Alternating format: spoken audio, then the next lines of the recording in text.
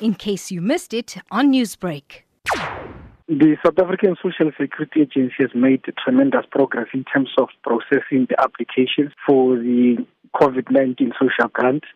Out of 7.8 applicants, we managed to approve 3.2. Others were rejected because of one reason or the other. They might have been appearing on other government agencies in terms of payment. Looking at the majority of rejected applicants for the relief grant, what criteria did they not meet? Like, for example, some of them are in the UIF, others are in NSFAS, others appear on SARS, but obviously we also check with the Department of Home Affairs to ascertain if individuals are actually South Africans. Now, SASSA says it is considering creating another database for applicants who failed to obtain the 350 Rand grant. How will this work? After careful consideration and some of the complaints or aggrieved applicants which we got from members of the public, the South African Social Security Agency management took a decision that they will take those who were rejected because they might have been appearing on the UIF database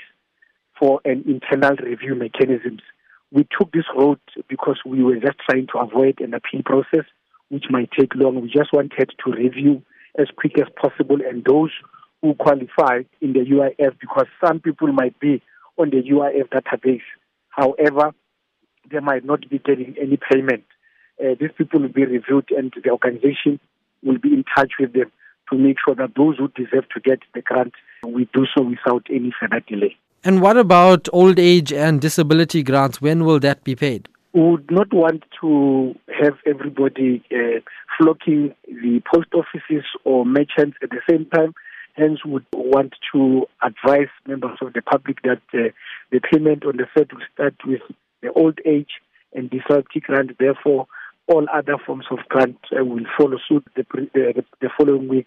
This is intended to make sure that those who are getting the 350 social relief grant are not necessarily getting to this pay points, like, for example, the merchant and post office at the same time with all other kinds of grants.